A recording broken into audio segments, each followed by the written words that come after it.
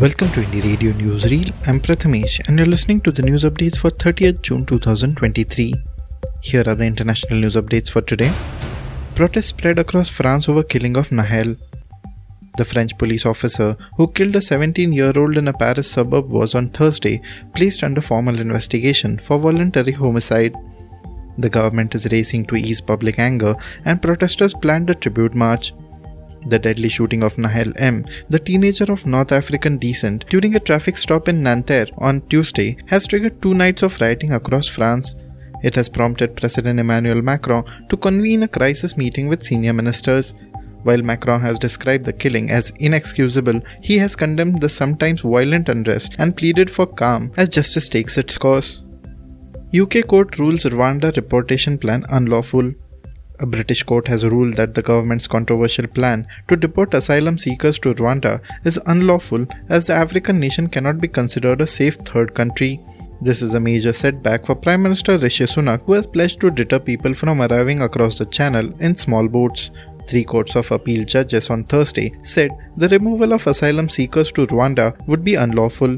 The United Kingdom government has been planning to deport asylum seekers to the East African country as part of a £120 million deal to deter people from crossing the English Channel from France in small boats.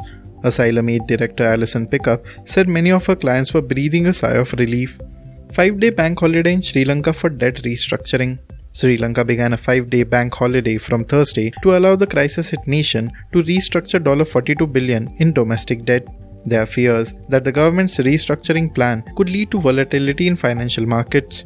Debt restructuring can involve the extension of the period over which a loan is repaid.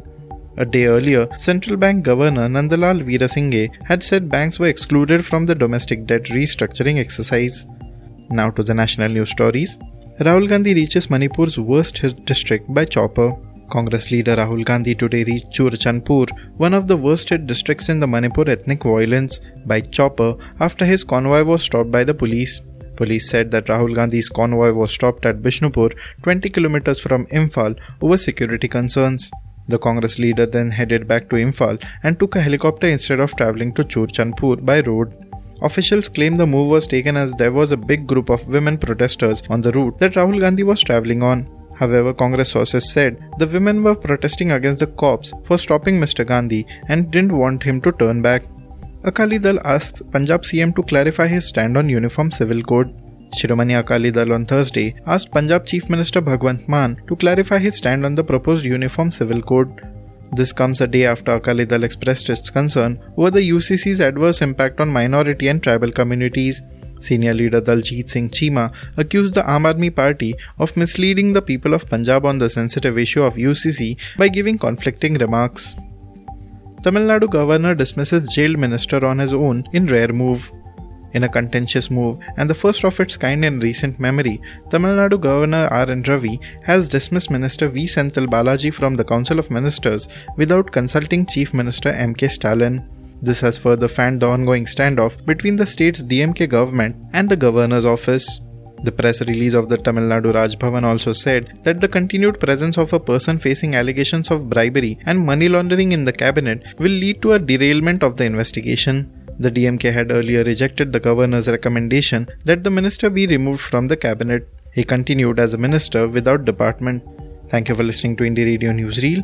For more news, audiobooks and podcasts, stay tuned to Indie Radio or log on to www.indiejournal.in. Also consider subscribing to listen to our premium shows.